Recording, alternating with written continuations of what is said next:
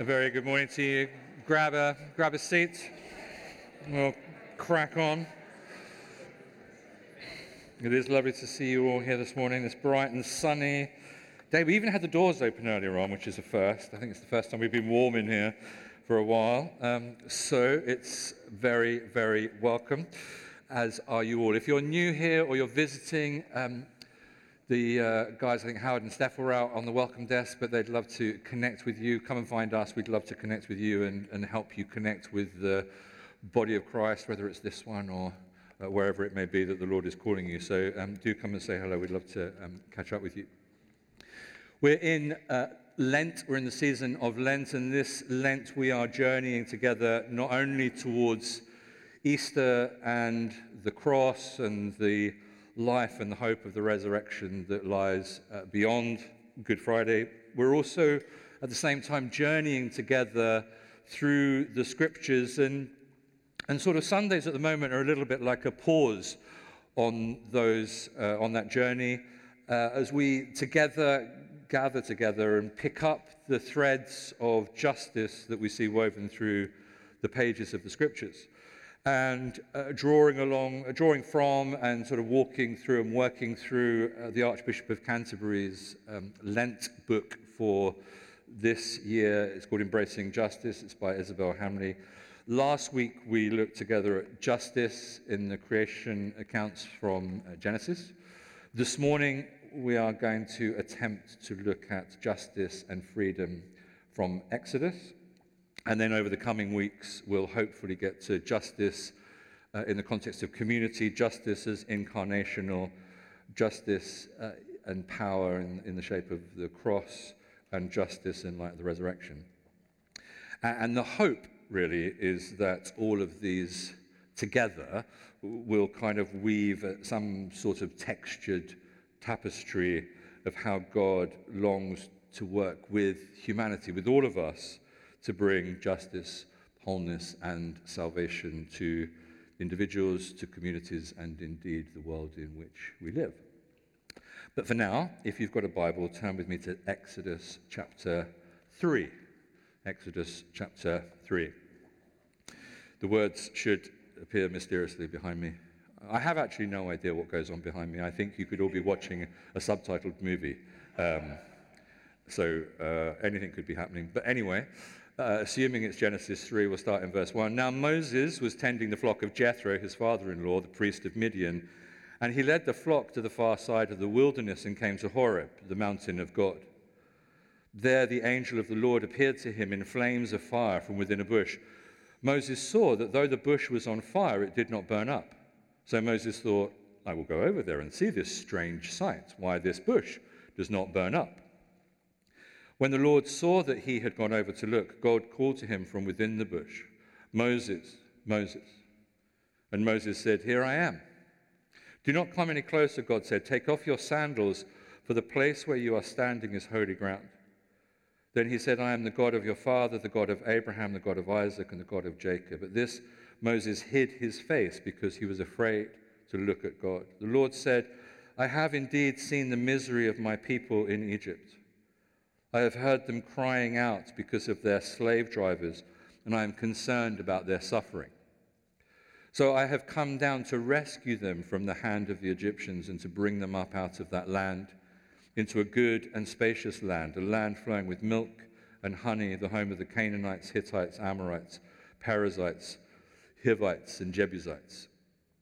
And now the cry of the Israelites has reached me, and I have seen the way the Egyptians are oppressing them. So now go. I am sending you to Pharaoh to bring my people, the Israelites, out of Egypt. But Moses said to God, Who am I that I should go to Pharaoh and bring the Israelites out of Egypt? And God said, I will be with you. And this will be the sign to you that this is who I have sent, it is I who have sent you. When you have brought the people out of Egypt, you will worship God on this mountain. Moses said to God, Suppose I go to the Israelites and say to them, The God of your fathers has sent me to you, and they ask me, What's his name? Then what will I tell them? God said to Moses, I am who I am. This is what you are to say to the Israelites. I am has sent me to you. Last week, if you were here, we looked at justice through the lenses and from the Genesis creation accounts that proclaimed all of humankind as having been made in the image of God. And in essence, what we were trying to do was sort of lay the building blocks, if you like, the foundations, really, of any talk of justice around the fact that first and foremost, if there is going to be any kind of justice, we need to see the other. We need to see one another as made in the image of God. Because when we do that, the first thing that we see, when the first thing that we see in the other is somebody who's made in the image of God, what we see, first and foremost, is not their difference, it's not their strangeness, it's not their unfamiliarity. What we see is our commonality, what we see is our shared experience. We see our shared humanity. What we see is the wonder of our unity as both ourselves and the others and the other are before anything else and above anything else made in the image of God. And that's really an amazing starting place, and in many ways really could just be an ending place too, because the reality is if we could all just work on that one single thing and put it into practice in all of our encounters, the world would be a very different place. Indeed, perhaps the world beyond Genesis chapters 1 and 2 would have been a whole different place if our forebears had chosen to start with a similar kind of premise. But as we know from a cursory reading of the opening chapters of Genesis, the sublime glory of creation is very quickly marred and scarred. And from Genesis chapter 3, things very quickly, very rapidly break down. And the trajectory that is sort of set in motion from Genesis chapter 3 spirals out of control as conflict and injustice and violence spread. And human beings struggle to walk with God. They struggle to live well with one another in what has now become a broken and a fallen world.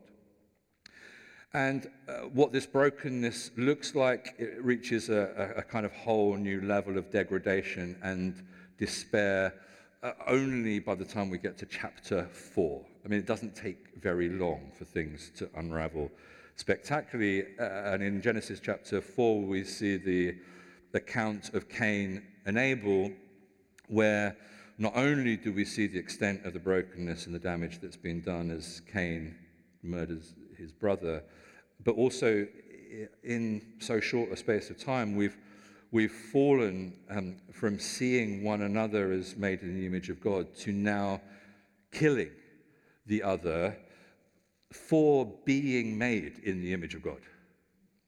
And Genesis 4 is not only about the breakdown in a relationship between brothers that results in Abel's death, it's about the further breakdown in relationship between humanity and the divine as Cain tries to destroy the very thing that reflects the image and the glory of God. And the next many chapters of Genesis graphically illustrate this self-same problem, the same movement away from what God had originally planned and intended in Genesis 1 and 2. And so we've got the story of Noah and the mysterious goings-on of the Nephilim in chapter 6, all of which results in the flood and the destruction of the earth. But it's not long before the brokenness sort of emerges again through things like the Tower of Babel in Genesis chapter 11, the story of Hagar that we saw, we looked at a few weeks ago, Abraham's treatment of his wife Sarah, and on it goes. And finally, by the end of Genesis, the people of Israel have now settled in Egypt.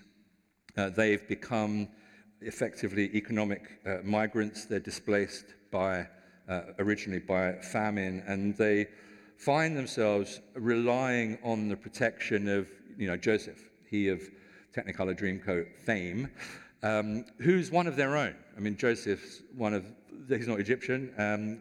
He's now in Egypt, and Joseph is working as sort of Pharaoh's right-hand man. And by the time you get to the end of Genesis, things are looking sort of okay, relatively speaking. The Israelites have settled in Egypt, and mostly because of Joseph and the favor shown to him by Pharaoh. Pharaoh likes Joseph, and so the Israelites are effectively living in relative peace, and they're there, they're in Egypt, and they're enjoying all the fish and the cucumbers and the melons and the onions and the garlic. It's all there in Numbers. Bet you'd wish you'd read Numbers now. Who knew that there were cucumbers in the book of Numbers? Because none of you have ever read it. They are there. However, I digress. And then we turn into the book of Exodus. And by chapter 1 of Exodus, everything has changed. And we really don't have time to go into it all now, so perhaps between now and next Sunday you could give an hour or so of your time to reading the 40-odd chapters of Exodus. I mean, it's a pretty epic tale, of course. It's a cosmic story of the battle of good against evil. It's a classic portrayal of the dramatic liberation of an oppressed people. It's no surprise that it's caught the imaginations of writers and storytellers and filmmakers and Andrew Lloyd Webber and his mate. But not only is it epic, it deeply resonates with our sense of justice, of what's right and what's not right. Exodus is also prophetic. It's a type, if you like, or it's a metaphor of God's and for God's entire redemptive plan that he outlines in Genesis chapter 3 when we got into the mess that we got into in the first place, and the mess that we're still living through today as a result of the fall. And so with all of that as a bit of a backdrop, this morning I wanted to take a look at three things. Exodus and the people of Israel. What did all of this mean to them then? Secondly, Exodus and the other. What does all of this mean to those around us today? And then lastly, Exodus and us. What does any of this mean for us now? So, Exodus and the people of Israel. So for the people of Israel, by the time we get to Exodus chapter 1 pretty much summarizes the state of affairs pretty graphically. But by the time we get to Exodus chapter 1, things are not looking good. The Israelites now find themselves, they're in Egypt, they're still in Egypt, but now they are living as aliens in a strange land in Egypt. Joseph, who was effectively their protector, has long since died. Years and years have gone by. There's a new Pharaoh, and any past privilege that they may have had has long been forgotten, and they find themselves vulnerable and despised and enslaved. Basically what's happened is, fearing that the Israelites, the Hebrews as they're called here, are becoming too numerous, that they might one day rise up and join with Egypt's enemies against Egypt. The Egyptians, under Pharaoh's rule and his command, effectively turn on the Israelites and force them to become Pharaoh's slaves to build Egypt's empire. It's a vast empire, and it's an empire, it should be noted, that is fundamentally not seeing the other first and foremost as made in the image of God. It's an empire that sees the other merely as a commodity to be used and abused for maximum profit and maximum advantage. Egypt, may bring significant advances to the world, but it does so at a great cost to human life and to the sanctity of humanity. That's something we see echoed throughout empire building throughout history. Again, back in chapter 1, taking the people captive and treating them as slaves doesn't seem to satisfy Pharaoh. And so what happens in chapter 1 is we witness this first genocide, this first ethnic cleansing, attempt at ethnic cleansing, if you like, as Pharaoh orders all the Hebrew baby boys be drowned in the Nile. And it's into all of this brutality, this injustice, this bondage, this oppression that God calls Moses, himself a Hebrew who escaped certain death by being, as we know famously, rescued from the Nile, somewhat ironically by none other than Pharaoh's daughter. And for the first 40 years, you've seen the movie, first 40 years of his life, Moses is brought up in Pharaoh's palace. It says in Acts chapter 7, verse 22, Moses was educated in all the wisdom of the Egyptians and was powerful in speech and action. So he's had a privileged upbringing. First 40 years of his life are pretty fine. And everything for him is going along well. Everything is going along well for everyone unless you're an Israelite slave. Until one day what happens is Moses goes from the palace and he goes to visit his own people and he sees one of them being mistreated by an Egyptian. And so Moses goes to this chap's defense and avenges him by killing the Egyptian. And he becomes afraid that he's going to get found out. So what happens is Moses flees to Midian. And Midian is sort of this little place on the backside of nowhere, really. And what happens is Moses then spends the next 40 years of his life, because it's the Bible, it's 40, 40, and 40, everything's in 40 years. He spends the next 40 years of his life tending sheep.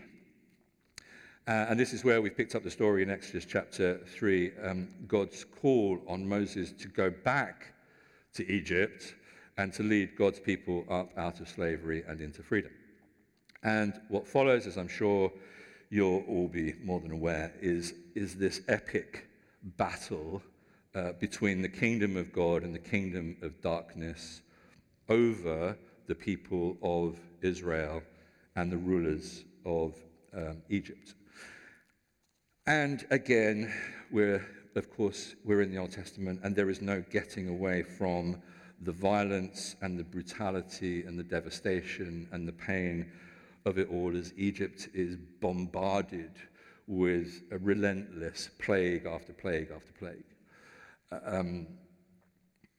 Just as we're witnessing even now in Russia and Ukraine, innocent people suffer, at the hands of despotic rulers.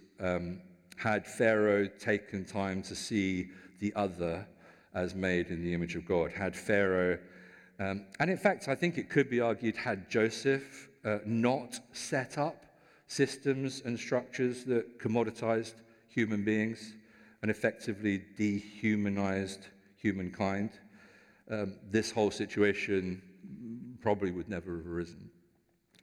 But in the chilling final plague on the firstborn, which is kind of reminiscent of Pharaoh's decision to drown all Hebrew males in the Nile, and is also at the same time like a pointer, points ahead to the death of God's own Son on the cross. The blood of the Passover lamb daubed on the lintels and doorposts marks the beginnings of the Exodus. And finally, God's people are set free from the oppression of being enslaved in Egypt, and they begin their still long journey through the Red Sea, through the wandering, the wilderness wanderings, and into eventually the Promised Land. So, what of this Exodus narrative and the other? How does this story, how does all of this Exodus stuff, probably more familiar to most of us as the Prince of Egypt rather than Exodus, but how does this story impact our understanding of justice and injustice around us today? Well, firstly, slavery is not a thing of the past. According to IJM, the International Justice Mission, modern slavery affects over 40 million people worldwide today. It's estimated 1 in 130 women and girls are living in slavery today.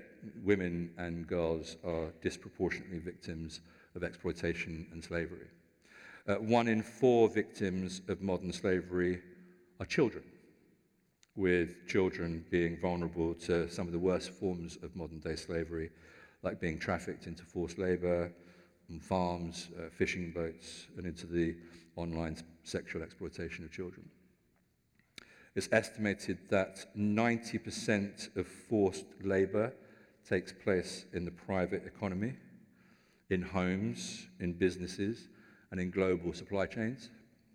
In fact, again, according to IJM, 77% of UK businesses believe there is a likelihood of slavery at some stage in their supply chain, which includes some of our most used items like coffee, electronics, and clothing.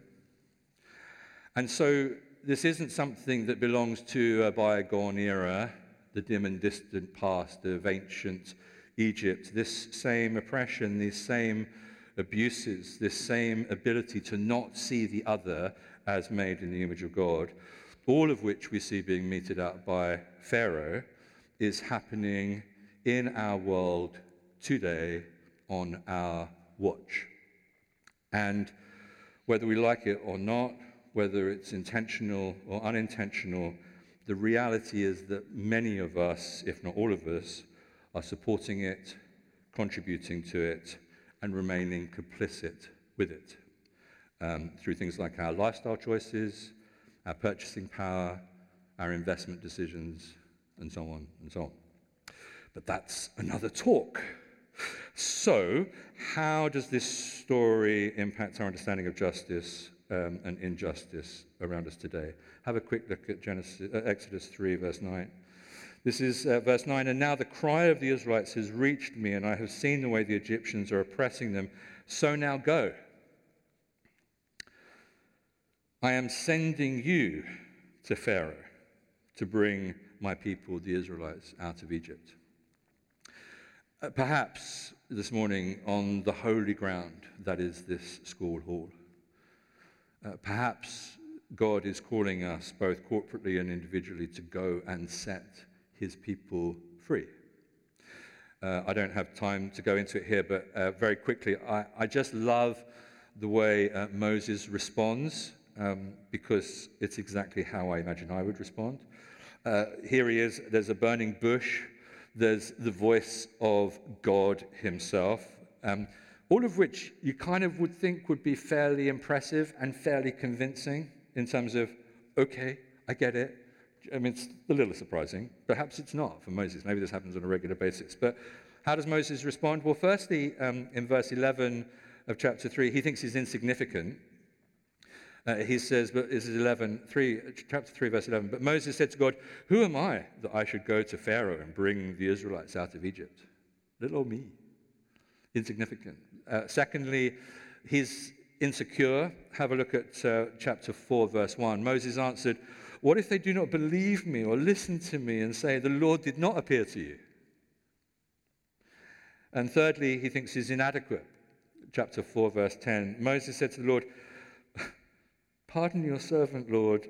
I have never been eloquent, neither in the past nor since you have spoken to your servant. I am slow of speech and tongue." Which is interesting when you read Acts chapter 7, because he's a man of powerful in speech and action. So it's like, make your mind up. Which are you? Like, can you speak? I think 40 years of maybe being in Midian, he'd ended up talking like a sheep. Anyway, here's Moses, and he's feeling insignificant, insecure, and inadequate. That's the way he responds to God. And these are 3 perfectly reasonable responses, 3 perfectly normal reactions, and clearly 3 perfectly qualifying characteristics for the job at hand. And so, yes, in the face of all the injustices we see, we may feel insignificant, insecure, and inadequate. Well, according to this text, all that does is make us even more suited to the task. And then finally, and very quickly, what does Exodus say to us? How do these verses from Exodus impact our understanding of what it means to be enslaved?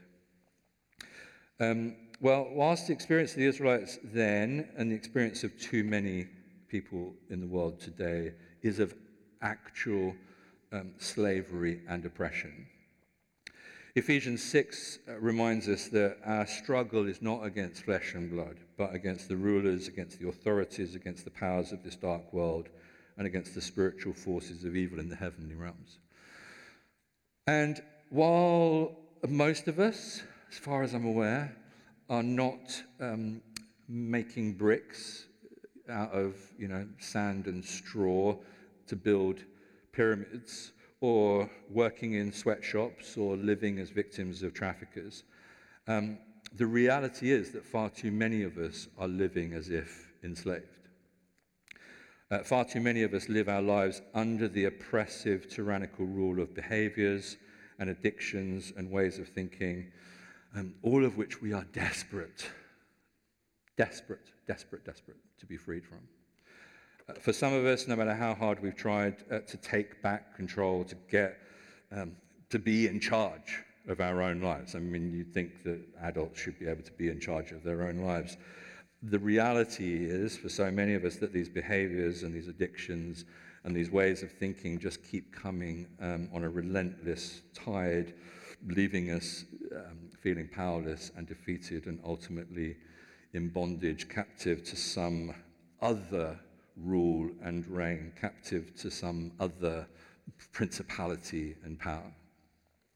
And that could be anything. I mean, there are so many ways in which we lend ourselves to other agendas to get through our days and to get through our weeks. It could be anything from our need to just get through the day with our preferred drug of choice, be that nicotine, alcohol, weed, whatever it is that helps me forget and just numb and get through and get by. All the way through to more compulsive behaviors like, pornography, gaming addictions, gambling. There are so many things vying for our attention, desperately trying to get us to be addicted. And succeeding so incredibly well. And that goes all the way through to the more socially acceptable but equally unhealthy behaviors like, our relationship with social media, our relationship with money or food or exercise or the truth or our image or our obsession with what other people say or what other people think. There are so many forms of slavery. There are so many ways in which so many of us are held in captivity. But just as God sees the misery of his people in Egypt, God has seen the misery of his people here and now. And just as God provided a Moses, and more importantly, a Passover lamb, so God has given us his son, Jesus Christ, that we may have life, and we may have life to the full. John 10:10 says, "The thief comes only to steal, to kill, and destroy. I, Jesus, have come that you might have life and have it to the full." And so my question as we end this morning is, do you feel like you are living life to the full? Because Jesus came that we might live life. We might have life and live it to the full. And so it may be that you're here this morning. It may be that you've never considered Jesus. You've never thought about him. You've never thought about giving your life to him so that you can experience this life to the full. Well, if that's you, we'd love to pray for you. It may be that you're here this morning and you know and love Jesus, and you've known and loved Jesus for like donkey's years. But for some reason, there's stuff in your life that you just cannot shake. There are things in your life that cause you to feel so much shame that you daren't even name it to the person sitting next to you or around you. You just can't get free. Well, we'd love to pray for you this morning. You don't have to name it if you don't want to, but let's just pray for you. And it may be that you are set free in a moment. It may be that you will have to struggle through the wilderness of that pattern of behavior and that addiction for the next 40 years. But God is your defender, and he is fighting for you. And we want to stand alongside you as your brothers and sisters in Christ and stand with you and fight for you too. Some of you may be feeling the call of Moses. It all sounds very grand. It's not really. You know that you want things to change in the lives of others, in the lives of those who are being oppressed. But maybe you feel insignificant, maybe you feel insecure, maybe you feel inadequate. That's all good. That sounds like the job specification. So we'd love to pray for you too. Why don't you stand? We'll have the band back.